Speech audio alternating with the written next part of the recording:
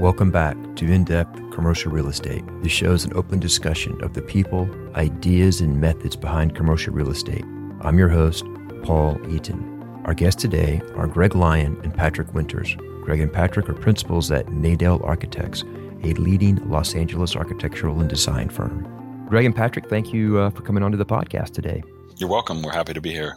Thank you very much. Likewise. What were your paths into architecture as well as your areas of focus? Patrick, you want to tackle that first? My path into architecture really started pretty early. I always wanted to be an architect, and I had an initial early focus on that.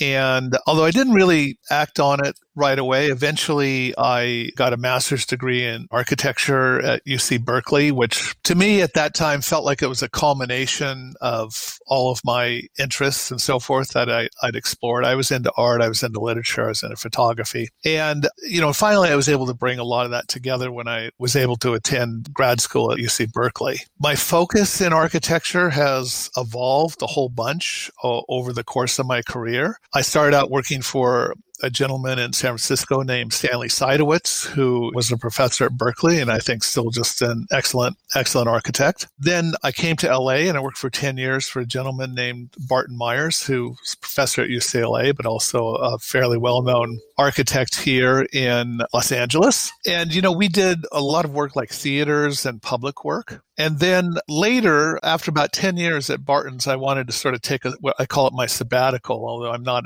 an academic. And I went to New York for 2-3 years, and I worked at a variety of firms, including Gensler, a big firm. Ended up coming back to LA, and I worked for another 10 years at NBBJ, a very large firm based in Seattle, but 600-700 person firm. I ended up leaving there, not sure I wanted to work for another big firm, and then sort of casting about, looking for another opportunity. And Herb Nadel, who is our founder, offered me this opportunity to come here and sort of go after my own clients and so forth. And that's how I ended up getting the project in Jordan, because while I was at NBBJ, I started doing a lot of work in the Middle East. And so I brought that client to Nadel when I came. Since that time, which was 13, 14 years ago now, a lot of stuff has changed. I find myself really involved with an area of architecture that I've really always been interested in, and that is in housing. So most of my time here at the firm now is spent in the area of housing, also hospitality, but I'm also kind of overseeing all of the stuff in the firm that is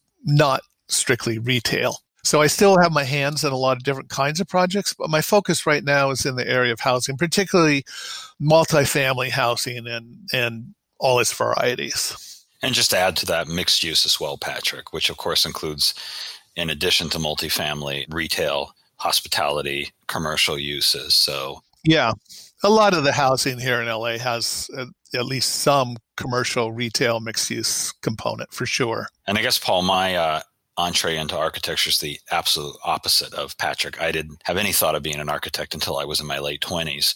I dropped out of university for a while and then found my way back into university at 24. And then of all things, I'm a UCLA graduate, undergrad and graduate, so a UC alumni like Patrick. But I went into art history, which was a wonderful major, although I didn't know what I was thinking from a professional perspective. And towards the end of getting my degree, which by that point I was 28, I had an existential crisis and realized, what am I going to do with an art history degree? And so then there was a graduate program at UCLA, which that's all they had. They didn't have an undergraduate program. And it seemed to me my interest in art history and architectural history and just other interests kind of triangulated around this idea of architecture as a profession.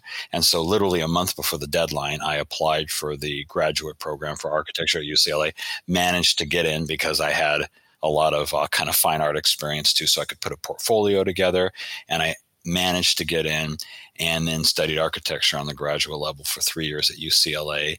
And that was kind of how I got into the profession. And then right after the profession, I ended up in a practice that focused on sports and entertainment, doing a lot of large stadium work and arena work. And at that point, the way they were approaching sports venues was as a subset of entertainment, which is true. That's really what it is, and that's how we've come to understand it nowadays. And then from there, I moved into the recreational entertainment industry, meaning working for Universal Studios, Landmark Entertainment, Paramount Studios, on their recreational side, working with their entertainment destinations. And that was an amazing learning experience. And then when 9/11 hit, that industry really suffered. So kind of had to find a new home for the experience I'd gathered, because I certainly didn't have the experience to go to an architecture firm and work on, educational work or medical work or those type of uses.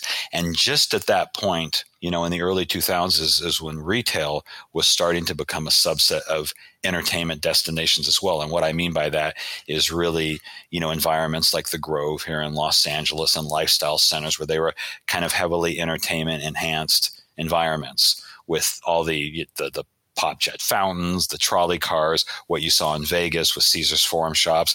And that's how I actually ended up in retail, is through the entertainment industry. And retail since then has really kind of remained in that arena, at least, a large component of it. And as you mentioned, there's also the daily needs and the service-oriented retail and stuff like that. But that's kind of been my focus and bias in retail, is understanding it through the filter of that third place where people go and spend their discretionary and leisure time, in a sense. So that was kind of my path. Well, let's talk a little bit about the project in Amman, Jordan. I believe that Nadel was the lead architect of the Galleria, located in Amman, Jordan. I think it was about 1.1 million square feet, multi-level, mixed-use enclosed mall. I think it was completed in, around 2011. Can you tell me more about that project? Sure. The Galleria Mall came through, I had already joined Nadel at that point, and the Galleria Mall came through clients that I had initially met at my experience at a previous firm. And at that firm, I had started working in a few Middle Eastern countries, including Qatar and UAE, Dubai. But I'd also done a project in Jordan called the Housing Bank for Trade and Finance for a client there. And in the course of that job, I worked with a local architect as executive architect who was called Arabtech Jardani, and they had their headquarters in Amman.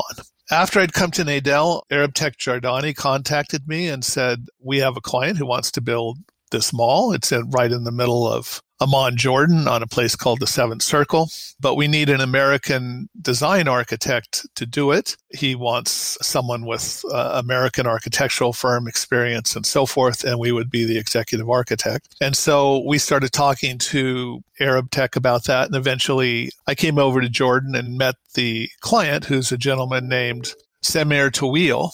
And Mr. Tawil, who's originally from Syria, had been a cabinet member in the Jordanian government and now had become a real estate developer. And the project was his project, and it was a major project for Amman. And it was in a district in Amman called the Swafia district, which was the traditional retail district. And at that point, there were 3 or 4 players, let's call them, who were also in the course of, or having just completed, building malls in and around that district.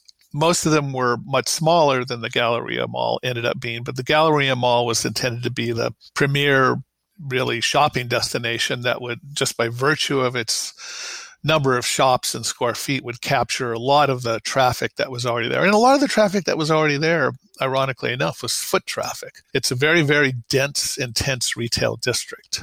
What are some of the differences between working on a project in the Middle East as opposed to the United States? Well, where do I start in a way? I would say that focusing on this mall project, I think if you're working for a large mall developer in the United States, it's such a mature market. There's going to be a million statistics and, regional studies and demographics and catchment areas and all of the stuff that a Simon Center or someone like that would have laid out in front of you before anything is done. Not so, at least at that time, in Amman, Jordan. And really, my subsequent experience was not so in Dubai and maybe Abu Dhabi. Jordan is still a small country. It's still a country where, the economic system's totally different, and you have people who have a vision and they get that vision done a little more directly, a little more quickly, and by their own vision than I think really exists in the United States anymore. I don't think if someone sat down, did an economic study and so forth, and put all those numbers together in a MON, would that have penciled out, quote unquote, in the way that it would have been expected to here? I don't think it probably would have. So you really have someone who's much more of an entrepreneurial individual driving major decisions, not entirely on his own, but certainly primarily through his own personal vision. This brings to mind some changes that we're seeing in retail and retail architecture in the United States. We're not seeing too many ground-up developments of traditional enclosed malls in the U.S. currently. Do you think there's an appetite for this type of project or other enclosed malls in the U.S. currently? I find the discussion of enclosed retail environments versus open air to be kind of more of a fashion or trend. I think there was a period when malls were challenged because of the way that they're structured as this kind of very efficient vehicle for shopping. They were like barbelled by two anchors, a Macy's and a Bloomingdale's or a Sears and a JCPenney's. And then you had inline retailers along the inside of the mall. And it'd be one story or two stories. And then you had a food court. And I think that as a blend of uses is what became problematic. And I think there was a while back, maybe in the late 90s and early 2000s, where I think that a lot of the development community thought, well, the issue is that it's enclosed and let's make it open air.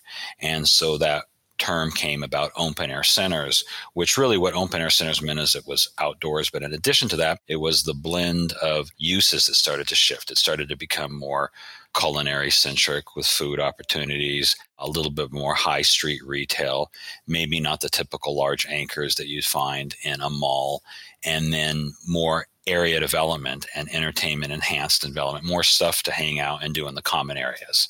As I said, entertainment enhanced things, water features, outdoor community engagement, living room spaces. And so at that point, people thought, well, it's because it's an open air center and it's not an enclosed. But then you saw what Westfield started to do when they came in and started to buy defunct malls throughout the country. And as opposed to just ripping the roofs off all of them, they started to treat them like lifestyle centers and improve the quality of the tenants, improve the quality of the dining experience. So it wasn't a food court anymore. It was a dining terrace, or even better, a food hall.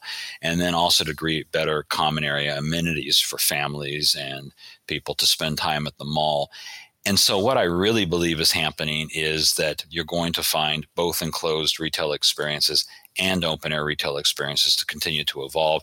And really, to me, it's a question of the area, the region of the country you're in. We're currently repositioning a mall out in the Coachella Valley out by Palm Springs right now. And initially, when the client bought the enclosed mall, they thought, well, let's rip off the roof and turn it into this open air lifestyle center. And then when they started to speak to the community out there locally, they said, wait a second, it's 120 degrees here in the summer. We like it when we can walk into an air-conditioned space and enjoy ourselves for a couple of hours. And it's the same thing when I've worked with clients up in Canada, in Calgary, and they thought, well, we can't have an enclosed mall. Well, no, actually, an enclosed mall is a really good idea in Calgary or in Vancouver. So I think that the idea of that quick fix of just malls don't work is not accurate when it comes to open air versus enclosed. It's really about the blend of uses and the environment you're creating and what the desire is for the local community regionally and when it comes to weather. So it's just not such a simple fix. It's really understanding what you're trying to achieve and what uses are going to go into there. So a large majority of retail spending in the U.S. continues to come through bricks and mortar. Absolutely. That was the Sears catalog of the 50s and a couple of the other big department stores that had catalogs. They actually took a bigger chunk out of the brick and mortar sales than the internet ever has. So that's just an interesting statistic. Now, I don't remember the exact numbers, but you can quote me on the fact that that's a fact. And then even so, now there's still things that you can't do online. Just from a retail perspective, you can't get your hair cut online. You can't get your nails done. You can't go have a great dining experience and sit down at a restaurant and be served. And so there's a lot of things that are just absolutely, they can never go online. And then another example is during the pandemic, if there was any moment in history when everything was going to go online, all shopping, it would have been during this pandemic. But what did we see across the country? If you had a center that had a grocery store and had a drugstore, and it had a lot of QSRs, meaning quick service restaurants like your Jamba Juices or your Chipotles, and you had drive-through pad buildings, Starbucks drive-throughs, etc., they were killing it. They were busy 24 hours 7. You couldn't have enough car queuing. You saw lines around the block to get into a Rouse or get into a CVS or get into a Trader Joe's. So that showed just the sustainability of retail, that it will always thrive in any environment, albeit the complexion of uses is going to change. So I always think it's a mistake when we think about retail as it's either movie theater anchored or it is daily need anchored, because what we're doing, if we're in the business of developing retail environments or designing retail environments, is it's really creating that place that people go and spend their discretionary time and their leisure time. It's that third place that we go, that living room for the community, that super regional destination, that community engagement space. And the complexion is always going to change. That's what happens with retail. Sometimes it's going to be more, lifestyle centric with the Lululemons and the active wear and the wellness. Other times it's going to be more culinary centric, or it might be more local neighborhood service centric, things that people need to go, to get in their local community, from dry cleaning to their pharmacy. So the complexion is always going to change, but online shopping is not going to erase the desire for people to go and gather in places and hang out and spend time multi-generationally and spend money. That's not going anywhere. And so I'd like to say we're really not in the retail business. If you're a retail developer or you're a retail designer, you're really in what I call the RD&E space, which is retail, dining, and entertainment. That's what we do. So I just think we're asking the wrong question when we say, is online shopping going to get rid of retail environments? It's the wrong question from my perspective. It's how are the places that we go and hang out going to change? That's the question. So we both agree that, retail is going to be here for a long, long time. And the majority of spending currently in the US and around the world is through bricks and mortar. But the rise of online retail has created some winners and losers. I would think that there are some commodity big box retailers like Sears that are losers. And that's resulting in a lot of changes in retail. Have you seen some changes in retail architecture as a result of this new competitive marketplace where you have these winners and losers? And how is architecture changing some of the developments to maybe reuse these big box retailers and cater to these placemaking developments? Absolutely. I'll answer the first part to your question, which you are correct. There's always winners and losers. And I think that's what's exciting about the retail industry, is that there's always some type of headwinds that change what we're doing. And if some of the large boxes go online because they're commodity driven, and that is the competitive edge that online has, that's terrific, because we don't need 5 different brands of soft goods stores where you go in to buy towels. If you can buy terrific towels online, then that's the marketplace. And so I honestly see that as a good thing, because always it's a disruptor, and a disruptor creates new visions and new opportunities for new developers and new brands to come up and fill those spaces and uses with new needs. So that's a positive thing. So having said that, how has it changed architecture? Well, the first thing you said is that, of course, let's talk about, because there's ground up and there's repositioning of existing assets. So certainly the simplest is the reuse of big boxes. And that's all of the above. Sometimes the large boxes. And actually, let me preface that by saying one thing that's interesting. If you look at a lot of what was the big boxes, Target, Staples, Bed Bath Beyond, a lot of them are coming back now and looking at smaller footprint prototypes. So, what was 50,000 or 25,000, now they're looking at a 12,000 box. Or what was 100,000 square foot Target Center now is a city Target, and it could be, 50,000 square feet, I don't know, or 25. And so they're adjusting. And what they found, a lot of these brands, is that if they reduce a store in a certain zip code, the online sales remain strong, and the in-store impulse buys, getting some stuff for the kids because they're going back to school and you don't have time, remain intact. But if they close that store in that zip code, the online sales and that zip code drop as well. So there's still an importance from an advertising perspective and from a branding perspective and being ubiquitous in the industry. There still is value to having locations in zip codes, number one. So I just also said, too, the first obvious thing is they're shrinking their footprints. So in terms of adaptive reuse for large, let's say a large Kmart that's 100,000 square feet, we're seeing all kinds of things. We've broken those up into other brands, where you have a drugstore like a Sprouts and you have a Sport Authority when Sport Authority existed, or a Stein Mart or something. We've seen it broken up into non-retail uses where it's essential needs, like a police station or a urgent care center or a fire station, so those type of uses. We've also seen hybrid uses where the front half of the building remains retail and then the back half becomes a gym use or a public storage use. And we've also seen it turned into food halls. That we're doing that right now because that's kind of a hot commodity right now, is trying to reposition a large box into a food hall dining experience, basically. So those are all the uses with big boxes. When it comes to just repositioning a center or a ground up center, one of the big changes that has come out of, I think, both it was started with online sales and then accelerated with the pandemic, is the environment as the anchor. And by that, I mean that, of course, because people can go online to buy a lot of their commodities, you need to create an experience that, as I said before, becomes the living room for the community or the community engagement space where you can actually monetize common area development. Prior to all of this, a lot of times the development community said, listen, I have my anchors. I know I'm going to have my shoppers. I don't want to spend a lot of money on landscape, area development, places for people to sit down and gather in multi-generational groups and eat outside and common area seating and all that kind of stuff.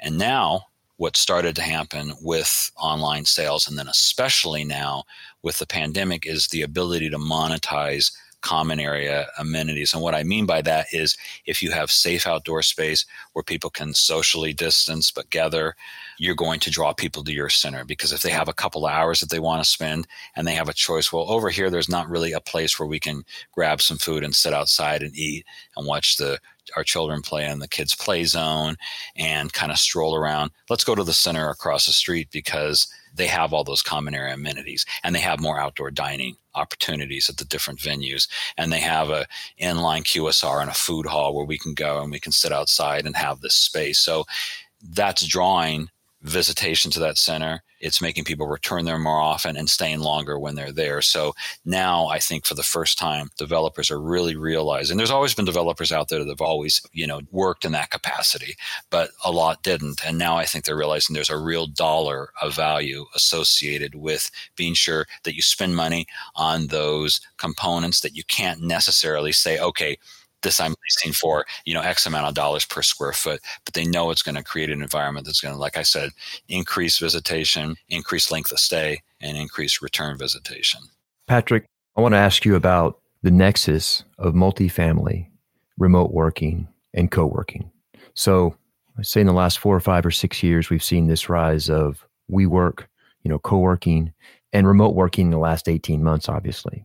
Are you seeing, or are we going to see, or do you anticipate seeing multifamily developments incorporating a space for co-working? Absolutely. But before I get into detail on that, let me just go back one moment. Mm-hmm. I agree with everything Greg said about repositioning of the retail and the evolution of retail. I think, though, part of that he didn't mention, though, is retail is not only evolving in and of itself, but he kind of mentioned this idea of even essential services like a police station or a city hall or an urgent care. I think also what we're seeing is more and more developers who would never previously even consider having anything other than a retail operation going, considering absolutely residential, absolutely hospitality as part of their evolutionary thinking. And this ties into a whole bunch of trends. Nobody wants surface parking lots anymore. People, all the changes in transportation. But I think first and foremost that if people used to go out on the street to play or find entertainment in other areas, and now they're doing it in conjunction with retail to really get the feet on the ground, to really make those lively places, everyone has come around to understanding that they've got to have other uses in there as well, and that this residential and hospitality uses are just going to make that retail component that much more vibrant. Coming back to your question about the co-working having an effect, yeah, absolutely. There's lots and lots of work being done. To give you an example, if you have a one-bedroom apartment with a couple who's now both co-working or living and remotely working from home, how do you make that feasible? And there's different solutions. Can you have a nook in the bedroom and a nook in the living room, and the ability not just to be visually separate, but to be acoustically separate? And especially that acoustical separation issue is becoming more and more important, because just as I am on this teleconference with you right now, if there was another person in the room, it would be very disruptive. I think it's intuitive. So a lot of, let's call it in-unit stuff that is happening in terms of tweaking the floor plan without, of course, and this is essential, necessarily adding large amounts of square footage. We're talking about 15, 20, 25 square feet per unit being added to this in the case of one bedroom at most, simply because of the cost factor, which is already so challenging. There are many other things happening outside the unit in terms of various amenities, co-working facilities, et cetera, where you can have something like a WeWork operation going where you're alone together. That alone together concept outside the unit is a very big deal in residential right now. I'd like to ask a question about clients. What is the most common mistake that you see clients make? Patrick, you want to tackle that first? I'll give it a shot. That's a tough question, this one. But I would have to say probably coming to the table somewhat unprepared to deal with the choices that they're facing and are going to have to work their way through. Toughest part of our job is simply getting decisions from the client because they're just overwhelmed with information, because they're doing their day jobs, which is paying their own mortgages or whatever other business operations that they have, and not really being able to devote the resources to project development in conjunction with us that probably should be. I'd say, which is becoming, as I mentioned, less of a challenge in the RD&E space, retail, dining, and entertainment, is historically been really trying to value engineer the common area amenities and the placemaking aspects that you had mentioned earlier, Paul, and really not believing that has as much relevance or importance to the success of the center as it has. So that's always been a challenge. And I think the clients who recognize that, the value of that, and do build it into their budget to achieve that, environment or goal at the end up with a more successful center. And it's challenging when you're going through the process and you're trying to save money to really look at softscape and hardscape and environmental graphics and other common area amenities and not just want to cut that out to save money on the budget. And those things are really, in a retail environment, they're as important as the architecture. Do you have any books you'd recommend for people who are not architects but are involved in the development process, for example, developers or engineers? What do you think, Patrick? There's a very good general audience architecture book that was, I think, on the New York Times bestseller list. It was called The Architecture of Happiness by Alain de Botton, I think is his name, which is quite a good read. And I think it encapsulates a lot of current architectural thinking into a compact format, really geared toward what people want, what's going to make them keep coming back, what's going to keep them satisfied and happy in a way that is different than the way things were done in the past.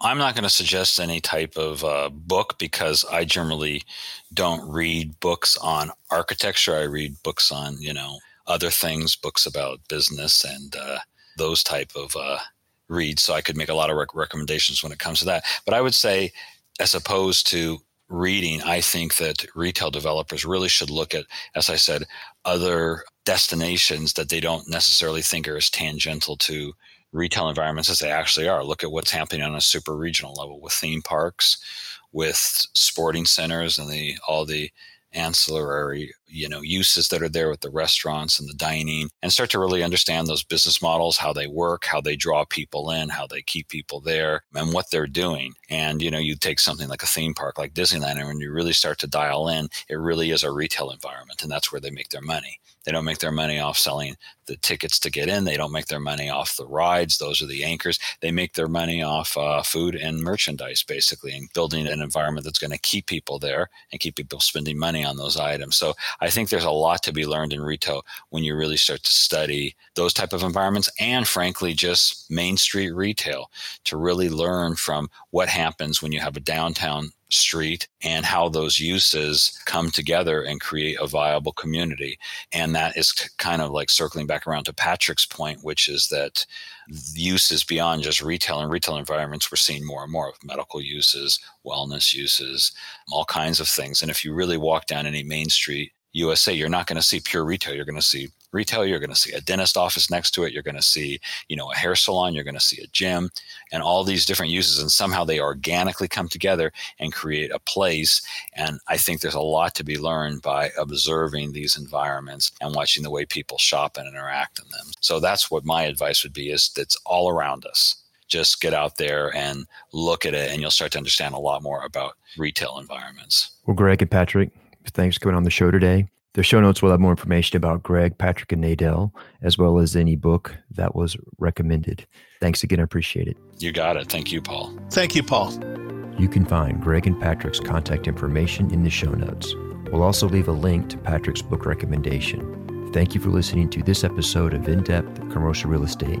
You can reach us at info@indepthrealestate.com.